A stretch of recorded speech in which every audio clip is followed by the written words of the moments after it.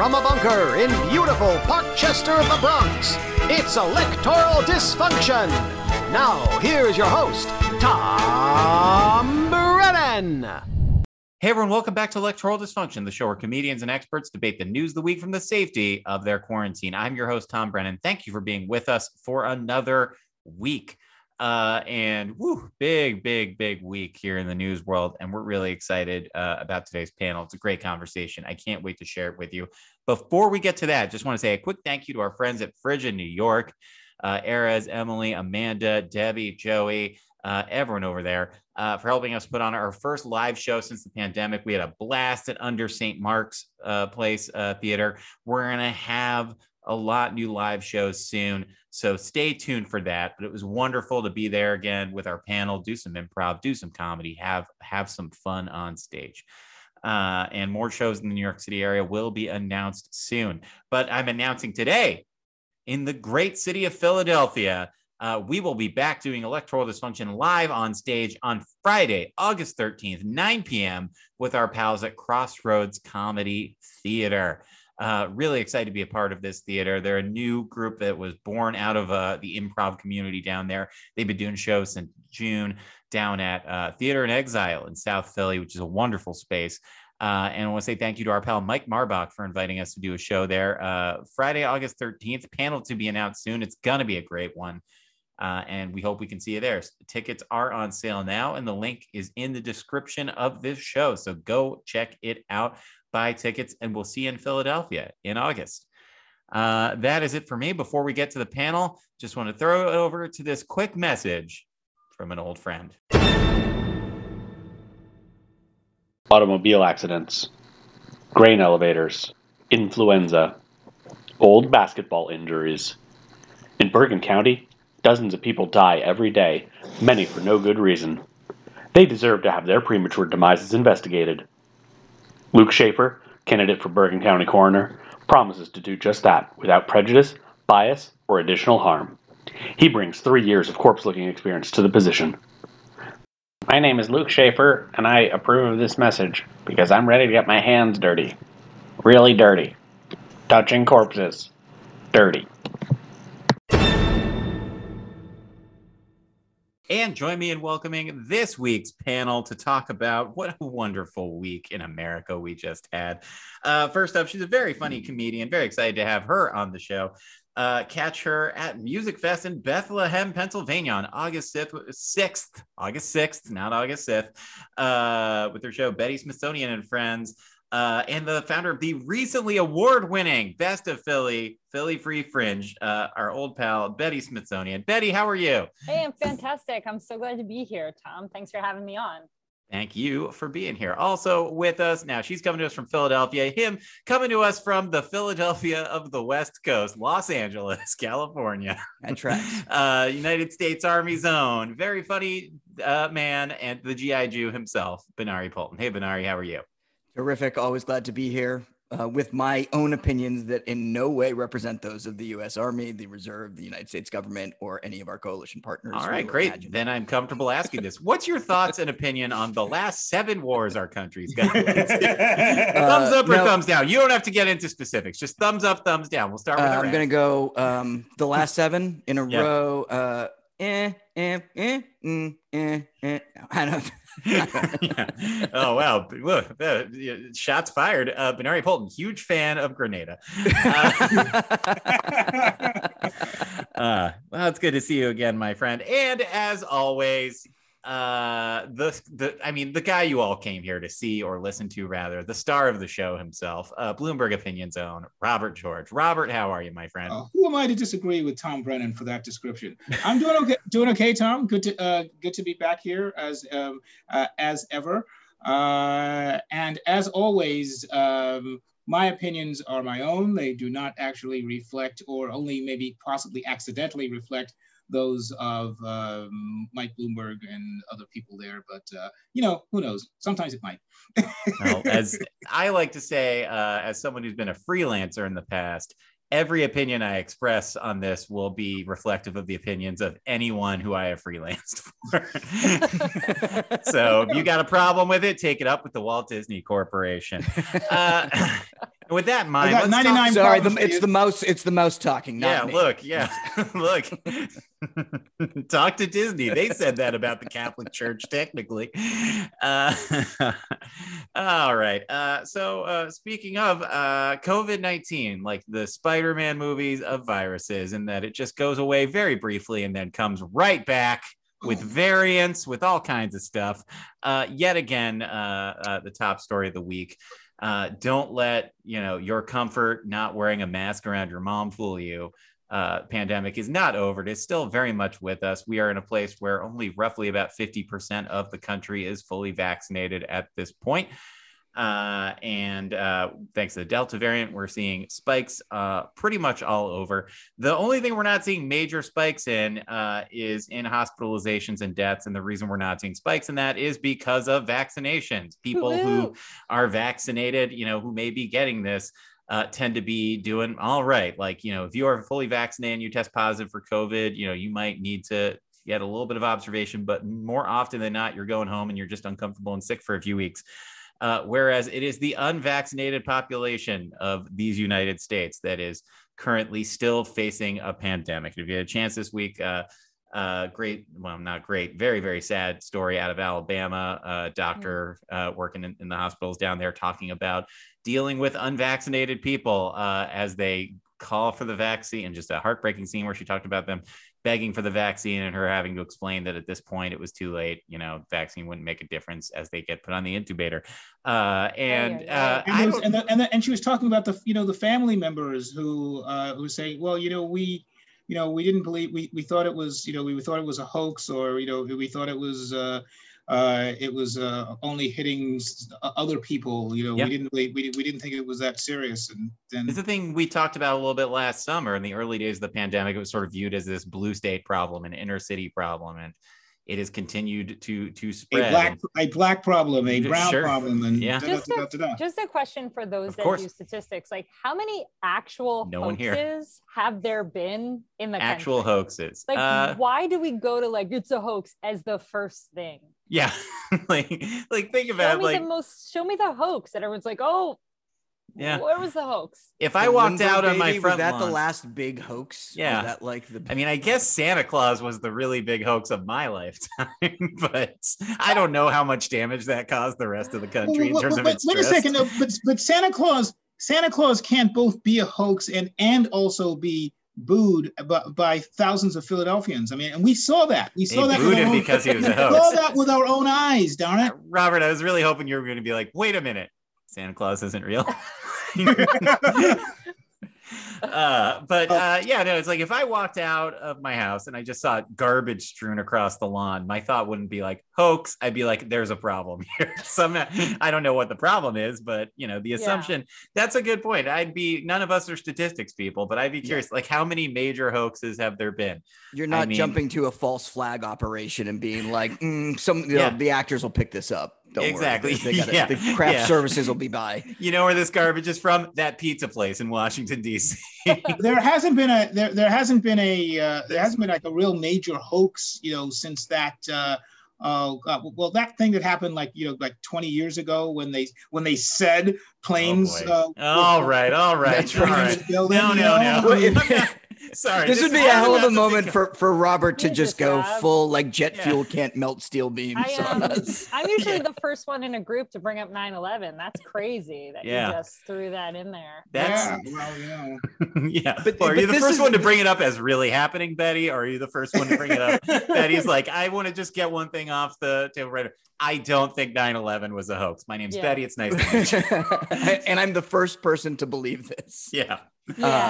I think though this really does go to this very bizarre, whether people's first reaction is a hoax or people are saying, oh, it's someone else's problem. The biggest problem with a pandemic is it's not someone else's problem. Eventually it's everyone's problem.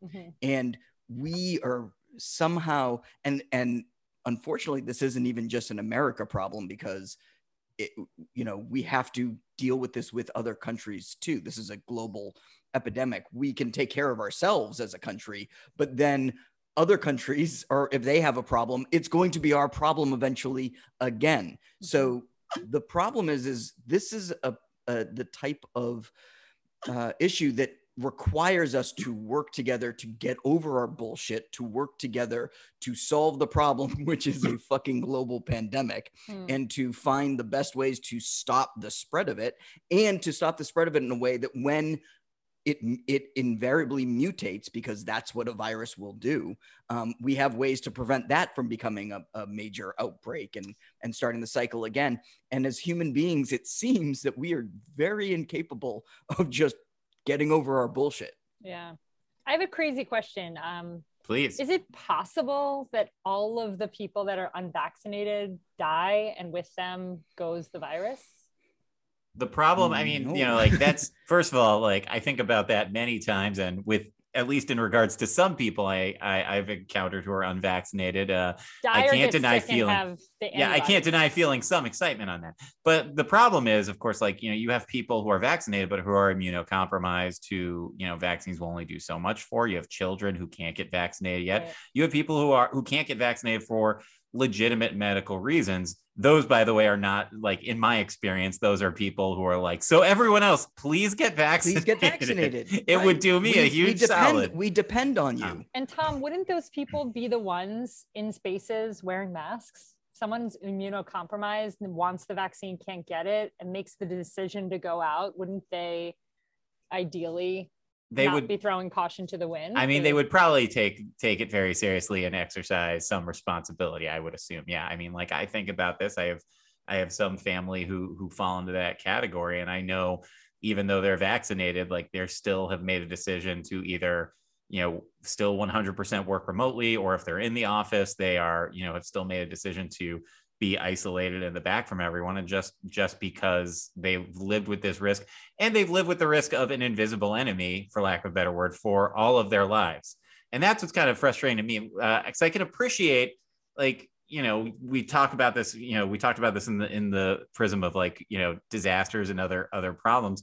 You know, you think about a hurricane or like those things, you can see the tangible problems. I can appreciate that if you can't tangibly see, and if you haven't experienced or encountered someone who is sick, I can appreciate that your first thought might not be, this is the biggest problem. I can't appreciate that your first thought would be, it's not a problem at all. But right. I can appreciate that, you know, if you don't see the physical impact of the problem, that it is not as important to you. And that there are some people who are unvaccinated who I suspect aren't coming from it from like you know, they're trying to put nanites inside me to control me and make me watch Peacock every single day, which, by the way, let me tell you, I got that vaccine and I have started watching a lot more Peacock. So I don't know. I can't say they're not connected. There are probably plenty of people who have, you know, I would say not acceptable, but like sane, stable planet Earth reasons for why they haven't gotten vaccinated yet, who, you know, it seems like this week we took steps towards trying to get through to getting back to that, like Sean Hannity of Fox News and Steve Doocy, I think, of Fox and Friends, both imploring people to get vaccinated. Mitch McConnell, hero of millions, Robert, don't worry. I'll always give Mitch credit for the one right thing he did, which is say, get vaccinated. If there's one person America listens to, it's Mitch McConnell. Look, there's only 49 people in America who listen to Mitch McConnell, and they're all Republicans in the United States Senate. Maybe now they'll finally get vaccinated. Hopefully. You know, I think the other Republican in the Senate that is almost like kind of surprisingly been surprisingly good on this is the new senator from Alabama, Tommy Tuberville, the former the former college football coach. But his name's just very funny. Yeah, I know. He put out he didn't just put out a video. He put out like a full-fledged PSA like 6 weeks ago about the importance of being vaccinated, and then was on the radio again this past week. You know, once again, also like reiterating it. So I mean, and I said, look, there's more than enough reasons to, you know, find fault with people like Tommy Tuberville and so forth. But when they're not only doing the right thing, but actually they were like doing the right thing when some of their colleagues weren't doing the right thing, you know, give them credit and say thank you. You may have helped.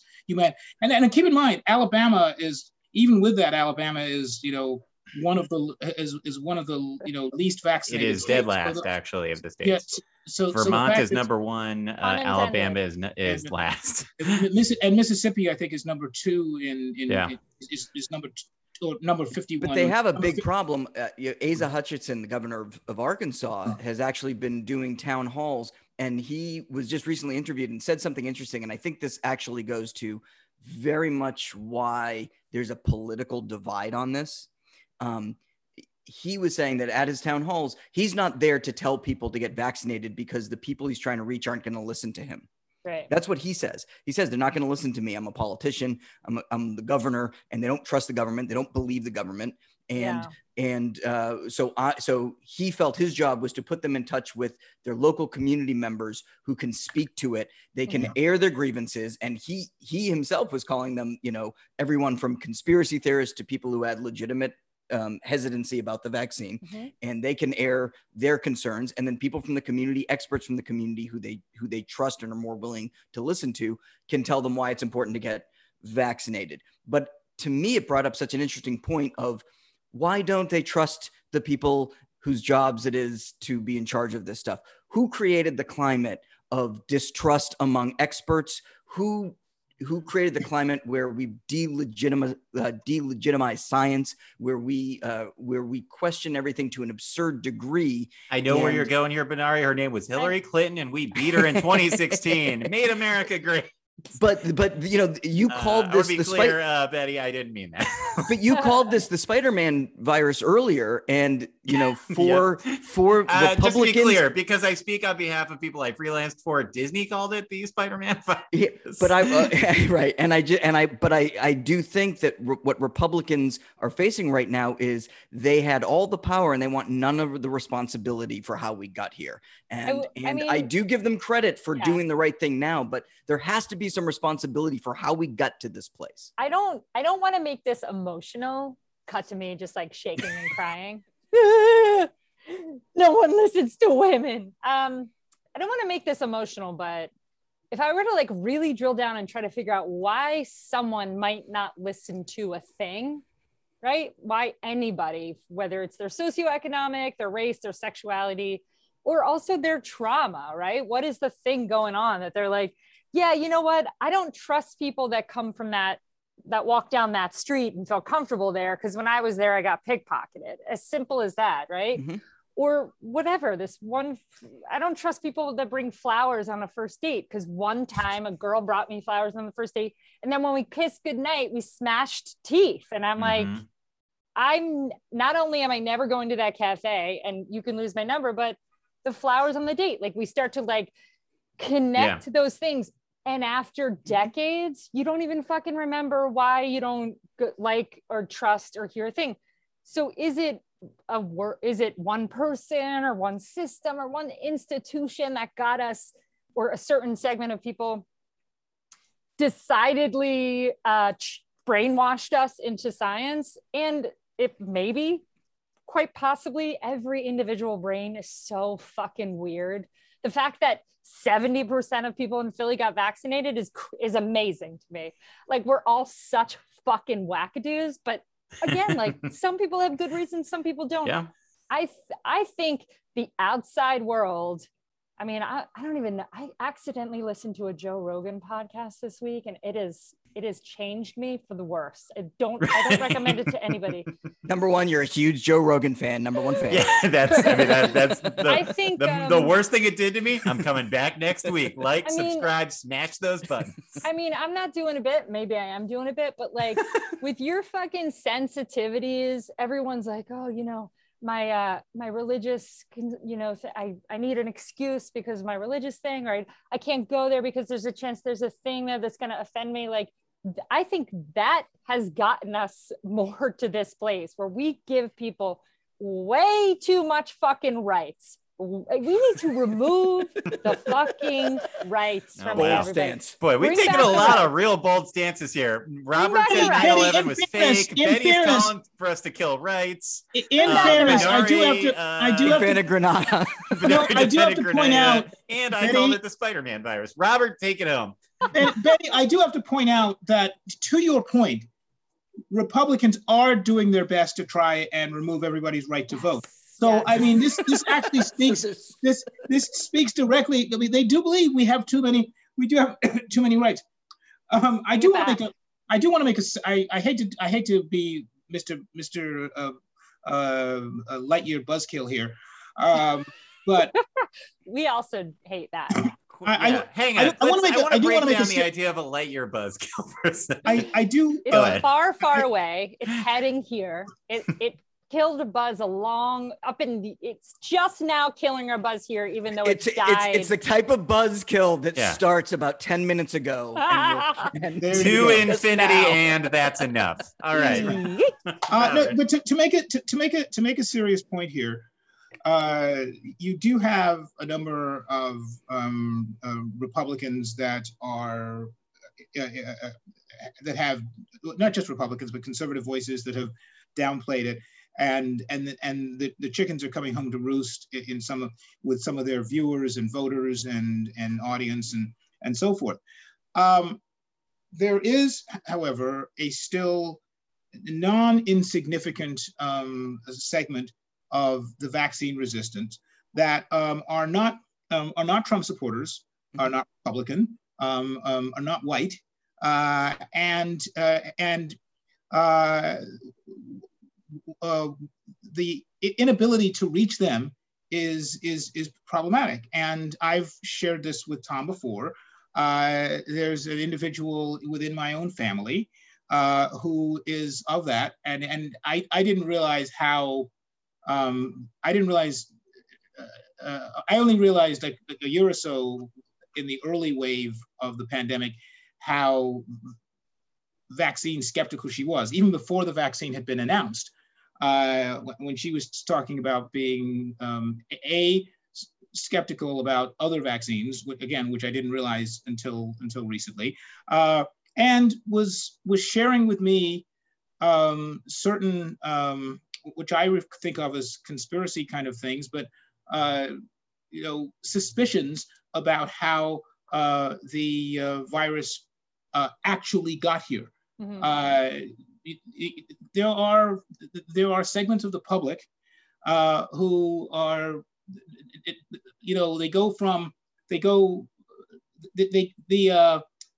the Bill Gates nanites in the vaccine thing comes from the same area of the mythological universe that the pandemic is somehow connected to the building of 5G towers and things like that. Right. And it's very easy for us to laugh at these people, be dismissive of these people. But when you are actually having a conversation with somebody who's a family member who you care about and you love a lot, and you realize that nothing you're going to say is going to deviate them from what they're of how they're how they've come to explain what's going on in the world right now.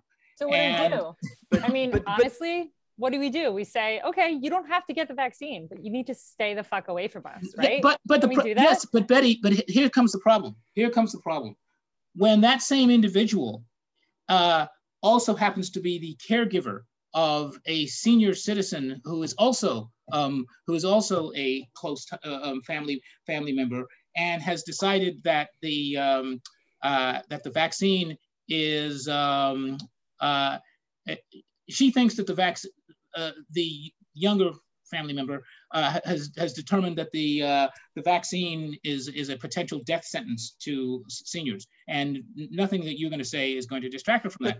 But okay, look, survival of the fittest. I hate to be a fucking dick here, but I don't know what to say. Then you might get sick and die. I also don't think me personally. I'm going to be blunt. I'm going to be blunt here as well. Her getting sick and dying would be a tragedy. Is obviously a tragedy, but it's an even more frustrating tragedy that she's made the determination that she doesn't want to give that vaccine to the senior member of the family. I'm just going to let people in on the secret. Robert's talking about me.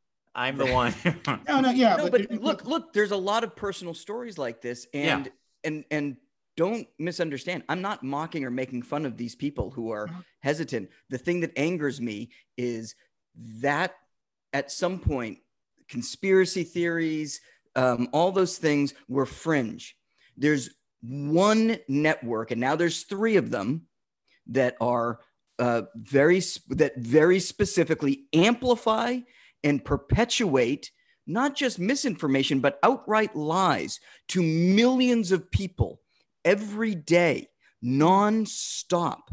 And when we talk about the chickens coming home to roost, the responsibility is on those in power who know better. Those people perpetuating that, the people who put it on the airwaves, the people who, the Tucker Carlsons of this world, Sean Hannity can go and backtrack all the fuck he wants. Yeah. He's on a network that is 100%, 1000% responsible for every single Fox viewer who dies. Yeah, but Benari. Of COVID. Who doesn't get the vaccine and they die. That's Fox News pumped that into their brains. Right, but is it, I mean, I just need to say, like, I mean, what are we talking about here, right? Because there's no fucking Fox News without advertisers on Fox News. Well, like, sure. So this whole ecosystem, look, we know what would happen in a zombie apocalypse. We would die by fucking zombies, not because we weren't trying to protect ourselves, but because we had one family member who watched the Zombie News Network, and then they got bit by a fucking zombie and was like, it's fine, it won't affect me. Fucking Joe Biden, created the zombies. And next thing you know, our whole house is overrun by fucking zombies. Which is interesting because in every zombie movie, there is a character who's like, gets bit, but is like, I thought it wouldn't affect me. Yeah. That's not that really important. I'm curious, but I have a quick thought. The therapeutics would have stopped the zombies from I'm holding the Gumby. I'm holding the Gumby. Daddy, go ahead. You've got the Gumby. Go ahead. I'm going to hand it over to Tom. Oh, thank you. That would have been great if that happened. Well, no, but I think what's interesting about this moment, I'm about to say something that will be, I was about to say it's a backhanded compliment to Tuberville, but it's really an insult, which is to say he's not a very smart man. Which I don't mean as like, I don't mean that to be like, look at this dumb, but like he is a person who was elected because he was a football coach in Alabama running against the Democrat. And not like, even a great coach. But all that to say, like, there's a lot of bad actors in our government.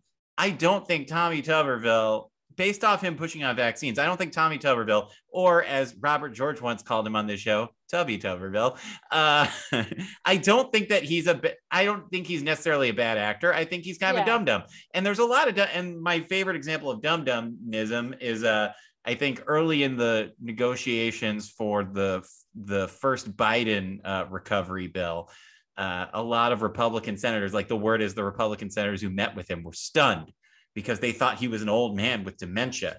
And when they sat in the room, they're like, this guy's sharp. He knows what he's talking about. And the reason they thought he was an old man with dementia is because Donald Trump went on TV and said he's an old man with dementia. And so when I say dumb, I don't necessarily mean stupid. But people are like, well, the president said it on TV. That's as much information as I'm going to get. And Tommy Tuberville strikes me as someone who is more like that than he is necessarily political monster. And I think the only hope we have, and this is a tragedy, but the only hope we have to get more vaccines to pop up in some of these places is for more people to die. And for these stories to come out where people are like, oh, it's not, it's not. And I don't want them to. The only reason they put a light down here on fucking 58th in Washington is because 2 people died. That's fucking why. That's what we respond to. And also I'll say, even with all the information, y'all, how many people do you know right now smoke cigarettes? There's a ton of fucking information that it will kill you. And those people, every cigarette they are smoking, they're saying it's not going to happen to me. And they're delusional. They're fucking mentally ill. So that's also the flip side of it. The people I know who are most ardently anti-smokers lost people to lung cancer. There you go, dude. Not the fact that this thing gives people lung cancer. Yeah. It's that selfish moment. And exactly as Robert's alluded to, doomed, man. Those of us in Blue America like to laugh at other people. I just want to say quickly, much as Robert alludes, those of us in Blue America, really just me, like to lord our noses down on people sometimes, but it's a universal thing. And I've said this on the show and I'll say it 1,000 times. It is not lost on me that when Donald Trump was like, we have the vaccine, I was like, I don't know. And then Biden was like, I'm getting the vaccine. I was like, oh, then I'll take 10. Like, seems good enough to me. And like, that's, and that comes from a similar place to someone who says, I'm not getting vaccinated. The TV told me it's Bill Gates nanites. It's just unfortunate that in this instance, dum-dums can kill us. But I would say the reason I invoke the idea of dum-dums, I think the Tommy Tuberville points, like, I also think dum-dums are going to save us. Because I think some of these dum-dums, like, and I say this as someone who proudly considers himself to be a well-educated dum-dum. Like, I think like these people are some people are like going on that thing. Like some of the, as we've seen these articles, some of these people are like, I thought it was a hoax. Yeah. Are probably now going to be like, grandma's dead. All right. I have a question. I live in West Philly. When you got your vaccine, did it come with avocado toast? Because mine did, and it was so nice. And then the medic kissed me right on the cheek, and I'm like, if this hasn't been crafted for a queer Jew in West Philadelphia, I don't know. It couldn't have been better marketing. Yeah, I never got that. I didn't get anybody kissing me on the cheek, or I just got the needle in the arm. Go home, go to sleep. That's about it. I got an injection, and then I had a quick vision of Bill Gates telling me that I had to kill Warren Buffett. They put me in a particle accelerator, and it came out with like mutant powers. Yeah, that was the normal. That was everyone's. I'm just thinking, if we were to right? target that demographic, like made it really specific, like this group of people, these people that think, I don't know, can we find, without getting canceled, can we say one segment of a person group that isn't getting vaccinated? Who are they? Are they Republicans from Alabama who only trust the Bible? Well, there's a lot of Bible trust as an overlap, I bet. One of the things I noticed in a Bible. Fucking have one of the things that Moses. I did to point I made, just to getting back slightly to the point I was making earlier. I happened to notice this past week that there's a partial overlap, and this is why things get really complicated. There's a partial overlap between the states that have the largest percentage of Black residents and the states that also have the highest vaccine resistance. Now, if you look at the top 10 of states of vaccine resistance, they are all red states, and they are red states.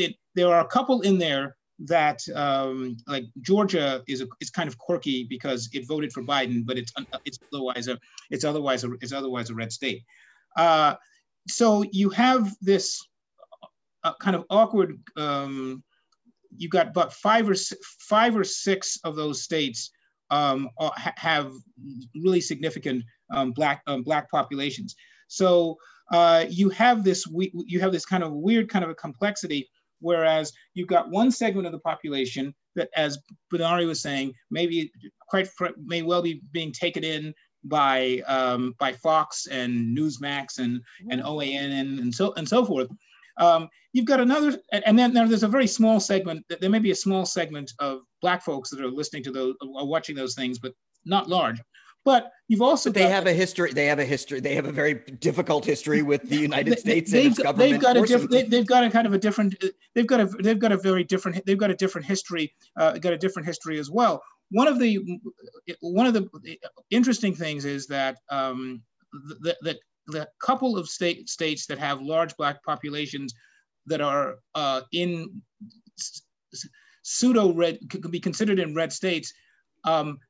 If they have a Democratic governor, they are slightly lower in the vaccine hesitancy level. They're still in the lower third quintile, but they're not. But doesn't that say that North leadership Carolina falls under that? I think a little bit. So doesn't that say Louisiana, North Carolina? Doesn't that say a little bit that who's in charge and the leadership does make an impact? does in some way move the needle on things. Move the needle. Yeah. This is our fucking fault, y'all. This is our motherfucking fault. We need good leaders. If we don't have good leaders in places, if we don't have people that know how to make this happen in whatever way, there's no one way to like get your state vaccinated.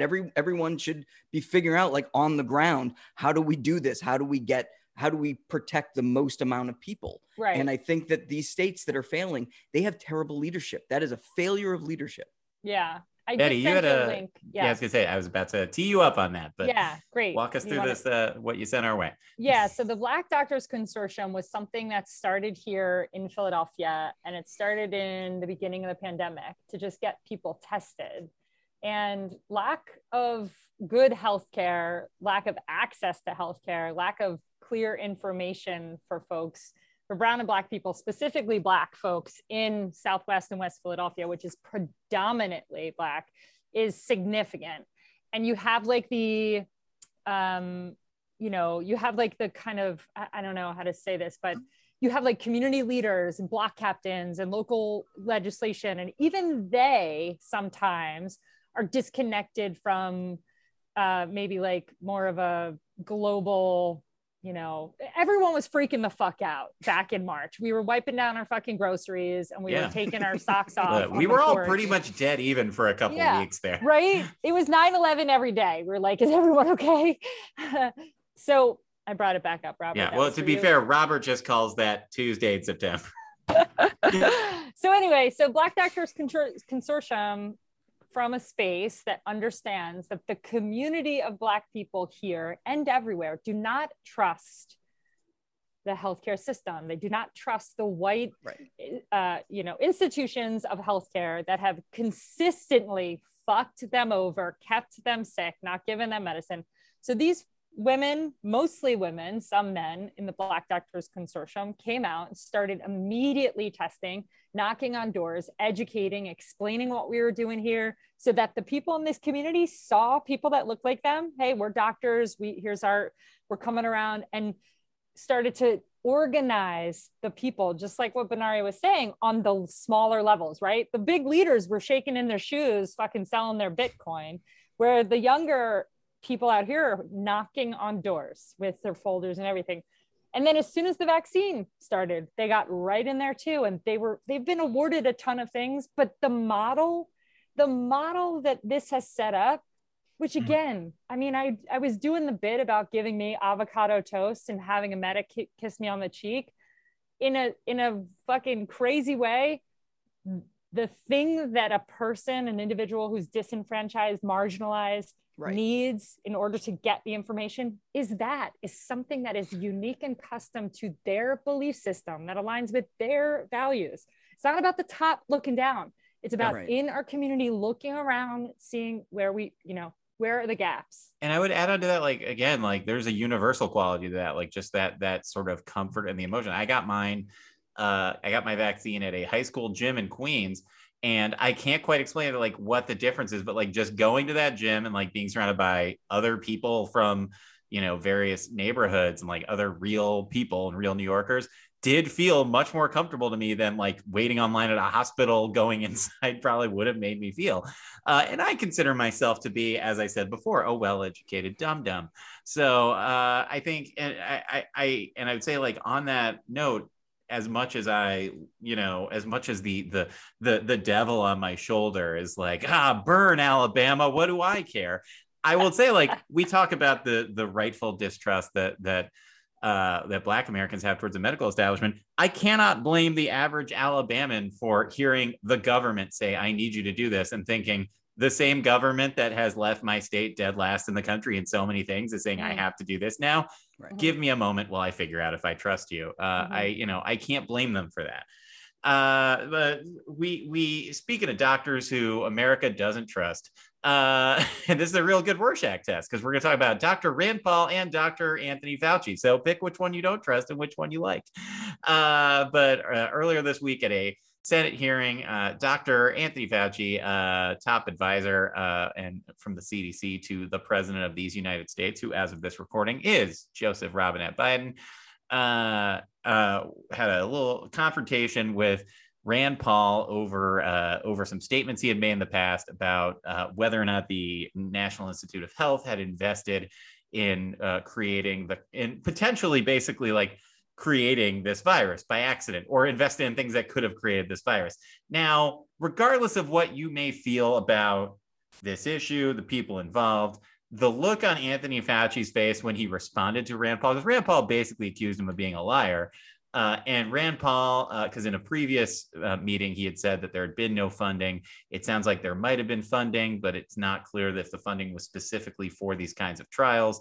But Fauci had this look on his face that was like, this fucking optometrist is going to try and lecture me, a real doctor? Because I think in the hierarchy of doctors, they probably all put optometrists at the bottom, right?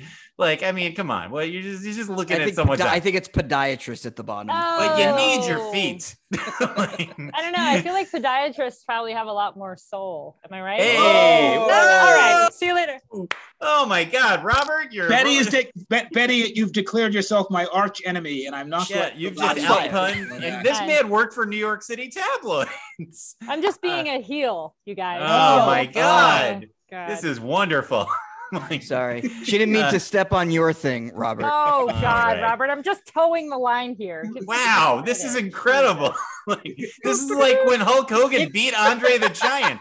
It is quite a feat for Betty to like challenge like this. I will have to admit. Try your best to get out of this hole, but she just destroyed you in the last few minutes.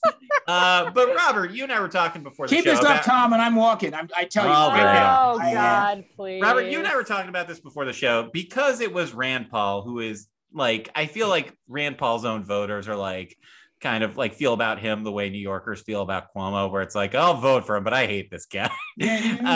Because it was the worst possible messenger, and because he pretty much outright accused Fauci of lying. It became this dunk moment where, like, superhero Fauci put Rand Paul in his place. But there is a nuanced conversation here where what Paul was bringing up is a fair complaint towards the CDC, and I won't know if I go as far to say honesty, but transparency when it comes to the potential origins of COVID and our general investments that we've made in China. Take it away. So there's, I think the phrase is use of function, something of function. Use of function, yeah. Use of function refers to when you test something, basically try and figure out, you put a virus into an organism and see how bad it can get. It basically raises the question to whether NIH and related agencies may have contributed to. I don't like using this word, and I'm going to try and say it in the most narrowest of terms. They may have accidentally weaponized the virus, or aided in it by helping by contributing funds to the experimentation on it. So just imagine that meeting where it's like, so everything's going great on the project. We're killing it. Number one, good work. Right. We made one mistake. We may have weaponized it. One tiny thing, but other than that, it's great. Right. This isn't real, by the way. This is like Prometheus Aliens universe, like Ridley Scott shit. Yeah. Prometheus, you can throw in Jurassic Park in there as well. It's that. Basically, I would have seen in that new Jurassic Park movie where everyone has to stay home for a year now. All the T-Rexes have masks now, though. Every lesson that get toilet paper. There's a pterodactyl attack coming. Every lesson that we were basically taught in almost every other sci-fi movie from the late 60s through into the 80s, they basically, that's we're the real scientists, we don't have to pay attention to this science fiction stuff. But anyway, so that this is what is at heart of this is part of this discussion about whether the virus leapt from the lab, or whether the original discussion of it leaping from exposed wet markets in Wuhan. So there is a legitimate there's a legitimate spectrum of discussion for this. But Rand Paul has had a target on Fauci for more than a year for a variety of reasons. And I will have to say this, that if Rand Paul was not kind of the attention-seeking jerk that if he was not that, he might be taking. If Ted Cruz wasn't in the Senate, Rand Paul would be the least liked person in the Senate. Yeah, exactly. Basically, like I like Tom Cotton more than I like Rand Paul. The difference is I would actually have to go so far as to say I think Paul may even be more disliked than Cruz, because if you think about this, Cruz's neighbors, the worst that they've done about him was like leak out the fact that he was heading off to Cancun. They turned him down. They decided not to go on a trip to the Caribbean during a pandemic, and then leak him, and then leak out the fact that he was going down there. Meanwhile, that was Cruz's neighbors. Paul's neighbor beat the shit out of him. I mean, that kind of tells you what's going on. Too bad there's so much, such a huge decrease in toxic masculinity. You know what? It seems like yeah. Maybe and Rand Paul, by the way, boy, this cancel culture's really stopped us from being able to have our as best senators. As much as Cruz's colleagues dislike him because of some of his grandstanding grandstanding stunts. Paul, in the middle of the pandemic, is ignoring all the mask protocols in the Senate. Goes into gets COVID. Gets COVID, and then uses the communal swimming pool, and just it blows them off. So yeah. I think held Chuck Grassley and Pat Leahy down and just started breathing on them. Am I turning into Joe Rogan in that I believe and love the fact that someone beat his fucking ass? Like, good. No, I think that guy deserves a full pardon and 3 Hawaiian Islands. So, but on the Fauci, that's the official position of this show. So back to Fauci stuff. And Disney Entertainment. Fauci's been around long enough that he's generally speaking. I mean, he's generally speaking, he's widely respected, but he's also been around long enough that he's become a bureaucrat that has managed to keep his position under 6 or 7 different presidents of different backgrounds and different. One of whom was Trump. I mean, that's the Fauci is so good that one of those presidents literally fired every other single person that worked for him except for Anthony Fauci. But the point is, I can't even explain how much Trump is like my dad, you guys. It's out of control. Well, the point is, once you've managed to do that, if you're on the outside looking in, it's fair to say, well, this guy, he may just be good at his job, but he also may just be one of those bureaucrats that has just managed to sort of stick around and said some of the right things. And we know from a year and a half that some things that have come out of his mouth are incorrect, and they just may be, that the community at the time there was a disagreement on masks, or they weren't sure exactly how to emphasize them a little bit, but there was stuff coming out from the experts, including Fauci, that turned out to be inaccurate, and that unfortunately, undermined some of their credibility as well. So yeah, and I would say, if you had Senator James, if there's whoever, Joe James out there, Senator, sure, and he's raising some of these questions. It's legitimate. It's legitimate to ask whether Fauci was completely and totally accurate in his responses. Because it's Rand Paul, it's easy to dismiss. But there is a legitimate debate there. I'm going to interrupt really quickly just to say we're going to lose our good friend Betty Smithsonian, who has to go do a stand-up gig. Betty, thank you so much for joining us. Where can folks find you online to follow more of your work? Thank you so much. Betty J. Smithsonian on Facebook and Instagram, and then Handstand Store on Twitter. And I'm so grateful. I've wanted to be on the show for so long, and I'm so grateful that I got to interact with the 3 of you. And I hope everyone stays safe, and I'll see you at the next virtual thing, or perhaps even in real life. I hope everyone gets some avocado toast with their next booster. We're supposed to be coming down. I think we're coming down to Philly in a few weeks. So yeah, we'll let you know about that. But break a leg on the show, Robert. Nari, we can continue for a few more minutes and have a great show tonight, Betty. Thank you so much for joining us. Thanks a lot. But I did want to say on the Rand Paul issue, though, Rand Paul has an issue. And as you're saying, there are things that are legitimate conversations to be had. Rand Paul's problem is you want to talk about being weaponized.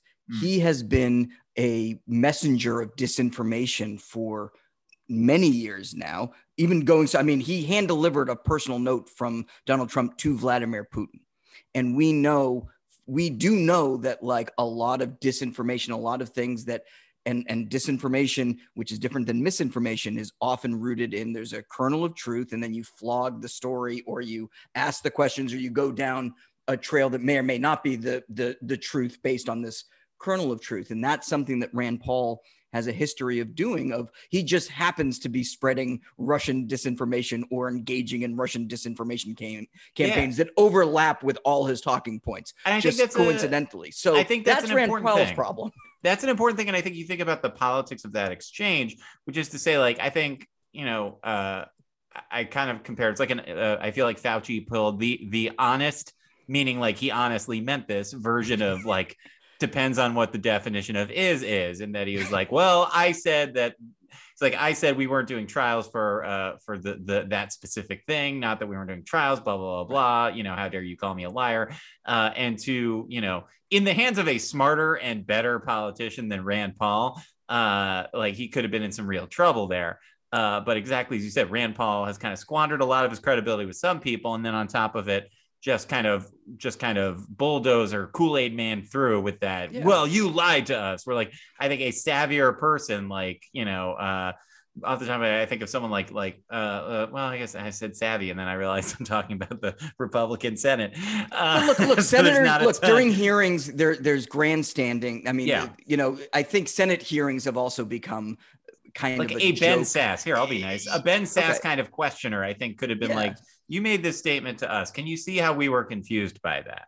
Right. And I think, look, those are legitimate concerns. Those are actual questions that can be asked. And look, there are a lot of good questions that need to be asked about, like, what are we funding? Where is that money going? How is that money being used? Was there a cover up here? Could this have been prevented? If we had been notified by China, if we had been notified by the government that something was going on, could we have done something to prevent this or stop this earlier? I mean, these are the types of questions that should be asked. However, when it is when it is done just to cause chaos and to sow distrust, you're not actually trying to get to the bottom of something. You're trying to play like a gotcha game. Well, and I think that, it's like, I don't want to spend too much time on this because there's not a ton to talk about, but because Brett Kavanaugh came up in the news this week, I was thinking back to that hearing and how, like, there were some Democrats who said stuff that I was like, yeah, hooray, I'm glad you put him in his place. But let's be honest, if not for Dick Durbin and Amy Klobuchar, those hearings would have been a complete disaster, I think, for Democrats, because they did a good job actually cross-examining him and doing the right thing. And that's a Senate-wide problem. Exactly. Like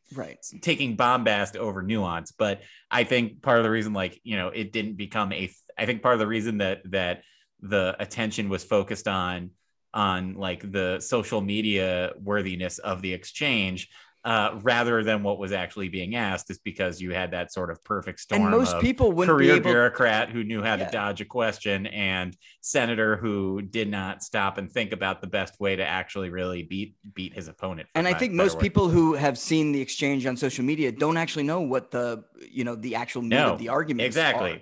You just saw him tell him to shut up in a Brooklyn accent, which is great. Come on, let's be honest. I mean, again, that's his goal. Everyone loves it. It always works. I think I saw bombast over nuance open for Rage Against the Machine back in 1991. That was my sister's band, bombast over nuance.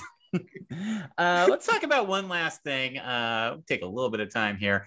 This week, the Republican leader of the House, Kevin McCarthy, who, if you replaced him with a literal empty suit, I think would do the same job. Makes Paul Ryan seem like the most not be lying as much, though. That's true. Well, it might be if you left it on the floor, huh? Puns. Wow! But wow, Robert, this is just This is the end of an era. like this really feels like I want to keep making wrestling, but like when a person retires from wrestling, like they give him one last fight where he does his best but loses. Oh, goodbye, taken Ric up by Flair. Leon Spinks here. What the hell's going on? Later, Nature Boy. He appointed his nominees to the January 6th commission. It included Select committee.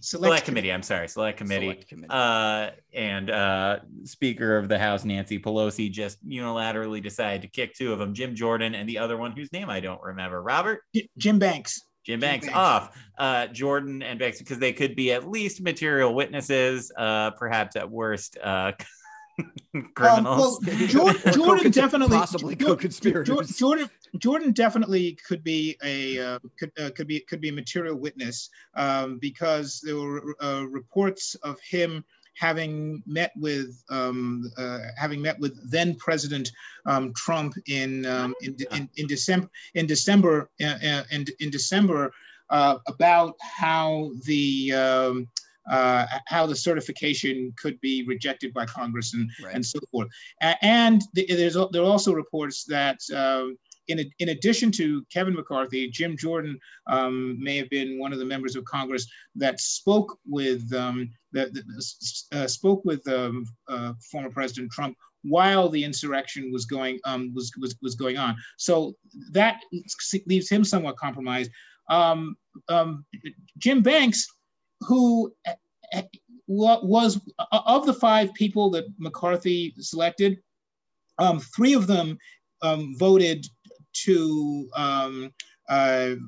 not to certify 2 or 3 of the states on January 6th.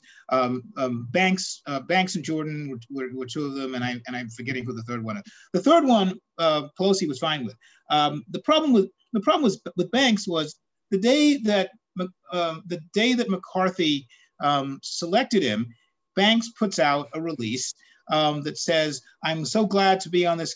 I'm glad to be on this committee because it's just a partisan attack that's designed to malign all conservatives, and it had similar kinds of bombast over nuance in his statement." And so I'm so glad to be and honored to be a part of this committee that is built on lies and is a complete shit show, and I'll crush it. And I'm very happy to be a part of it. That's like that is the weirdest way to say I don't want to be part of any group that would have me as a member. Yeah, if Banks, imagine if it's like, hey, we'd like to hire you for this job. Fantastic guy. What a shame of a company that would put me on it. I'm so glad to expose this company for what a crap hole this is. I accept. If Banks had kept his mouth shut, it would have been very difficult, I think, for Pelosi to have bounced him because he's like I think he's the ranking member on either Judiciary or Homeland Security, one of them. But he did so, and so it gave her an easy shot. So McCarthy then decides to say, well, I'm taking all of my models and going home, and he yanked all of his members off the committee, and then he said, Pelosi has decided to politicize this, and we're going to conduct our own investigation, which is absurd because McCarthy was the one who got all of the Republicans, most of the Republicans, to vote against what was an actual bipartisan, independent commission structure, which he would have had more power. He would have had more power. He would have had more influence. And this is the key thing here. And this is going to be so great when his committee comes back and finds that Hillary Clinton was responsible for January 6th. The reason why McCarthy played this so poorly is, and this has been he's incompetent. The most underreported part of this whole commission versus committee kind of thing. Number one, as people have pointed out, there was an equal number of Republicans and an equal number of Democrats on the original independent commission construct. Any subpoena would have to be approved by both sides, or they would have to go into there would have to be a full commission vote on it to settle any dispute. But here's the key thing, and the thing that the Republicans should have embraced. There was a time limit on the bipartisan independent commission. It had to finish its work and produce a report by the end of the year, right. Which means if you're a Republican, and Trump is a master of this, and he did it all through both impeachments and so forth, you run out the clock.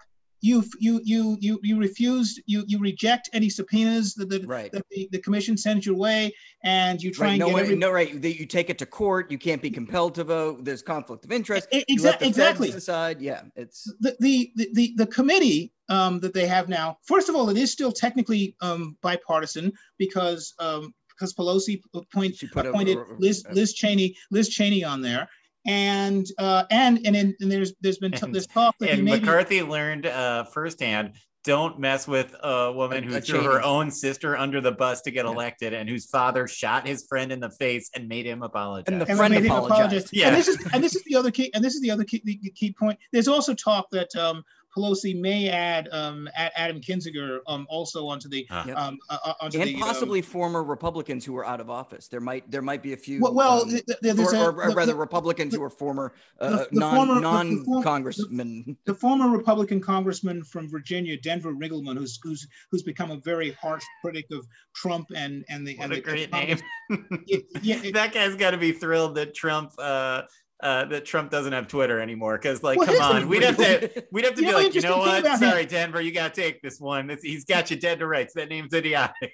Riggleman lost his seat in the last election in a primary because he committed the grave sin of officiating a gay wedding of one of his former staffers. So there you go. So the committee doesn't have a clock on it, so they can go as long as they want. If they want to go into the middle of next year and in the middle of 2022, in the middle of midterms, they could produce evidence. They can produce evidence in October of 2022. Yeah. So I think it's a. Now, obviously, that is hinging on Democrats being politically savvy, so it could go either way. McCarthy obviously is going to still try and keep this. This is a partisan witch hunt by the Democrats, and they're not being fair and blah blah blah blah blah. But I'm not convinced. I think the first day of these hearings, which is going to be on Tuesday, I think people are going to be paying some attention, because you're going to have three members of the Capitol Police, maybe four members of the Capitol Police, who are going to describe in vivid detail what happened that day, and in terms of facing this furious mob of Trump supporters. And I think that's going to be an interesting framework to launch the rest of the inquiry. And I think politically, to the Democrats, there's a good benefit of having the House do it, because it's just vocal enough with people, keep people on people's radar, but it won't dominate the discussion, so that Joe Biden can be hopefully delivering things for the American people. We'll see. This is great. Bernard, go ahead. Well, I just in the end, though, as much as there's going to be a commission, there's going to be an investigation. The thing that concerns me with McCarthy's response to this, and the elected Republicans as a whole, is there's no sense that there's any backlash for denying the reality of the situation. There's been no repercussions. They've faced no real discipline. And the farther away we get from January 6th, the easier it is for them to be like, it wasn't a big deal. And it's very disturbing to me that could happen, that these are colleagues beyond anything else. These are people that they have to show up and work with these people. And there's a significant segment of their coworkers who participated or at the very least rooted for the people that were trying to do harm. Who best case scenario were like, we might die, guys. The thing that's crazy, I am listening to the audiobook of Michael Wolff's Landslide. And of course, Michael Wolff, now, as we've discussed on the show before, Michael Wolff is sort of a trash journalist. And yet the Trump era was so trashy that I'm like, this all must be true. Makes sense. There's nothing in this. It just makes sense. And it's documenting that day is crazy. And it really made me remember, like, I forgot how crazy that day was. Like, that was an insane day. But the thing that is most bananas about it to me is, like, they go through the many times that they tried to get Mike Pence on board with this.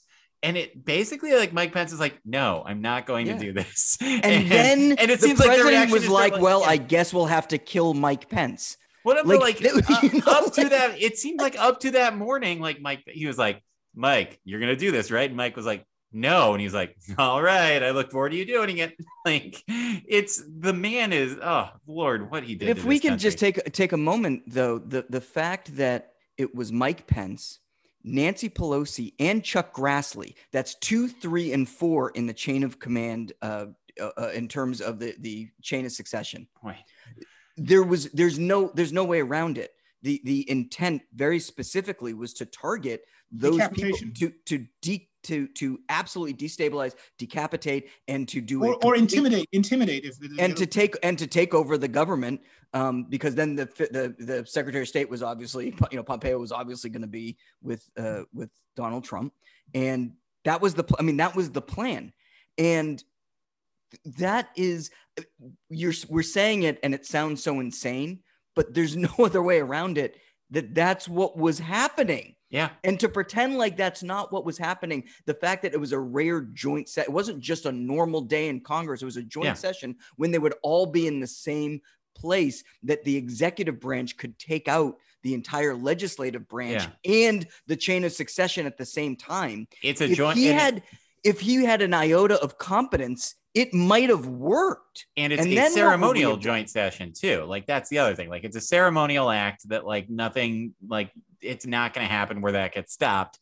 And as has come out this week or in the last 2 weeks in some books about that period of time, Mike Pence, in part, denied Secret Service taking him out of the Capitol, in part because he thought it would look bad to look like he was fleeing the Capitol, but also in part because he was afraid that Donald Trump wouldn't let him out of wherever he put him. He's gonna fucking kill me. Which is crazy. No, the thing I found craziest about what you said, Behnari, is just remembering that the order of succession for the United States goes, Chuck Grassley is in there. Then it goes like popularly elected president, popularly elected vice president, Speaker of the House elected by the representatives you elected, and then the oldest guy we could find. like imagine if the fourth person in charge of your company was like, that guy's old.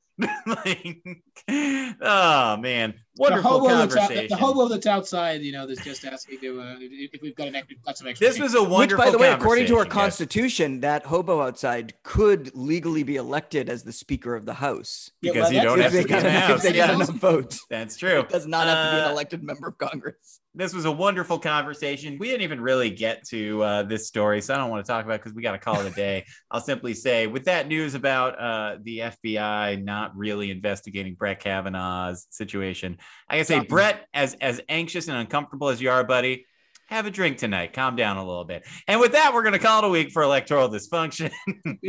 Thank you again to our pal, Batty Smithsonian, for being here. And thank you, as always, Behnari, for being on the show. Behnari, where can folks find you on social media to see more of your work? On Instagram, and plug your comic Twitter. that I forgot to plug at the top of the show too. Sure. You can pick up a copy of True War Stories from Z2 Comics. It's on Amazon if you like to order your books Evil, or if you want to go directly to Z2 Comics, you can do that too. And you can find me on Instagram and Twitter at Behnari Lee, BENARILEE. Excellent. Robert George, where can folks find you on the internet? You can find me on the Twitters at Rob George. Come for the puns, stay for the trenchant political analysis, or vice versa. On Instagram, I'm Rob George 29. Because I'll be 29 forever. And you can also find on Twitter at BOpinion, which is all things Bloomberg opinion, my bylined pieces, as well as those of some of my very, very smart colleagues. And of course, and everything you write is absolutely reflective, 1,000% of Bloomberg and the paper and all the organizations that he and the U.S. military too. And the U.S. military, they're all your opinion. And check out the movie Loose Change if you got time. My name is Tom Brennan. You can find me on Twitter at Brennanator, on Instagram at BrennanatorGram.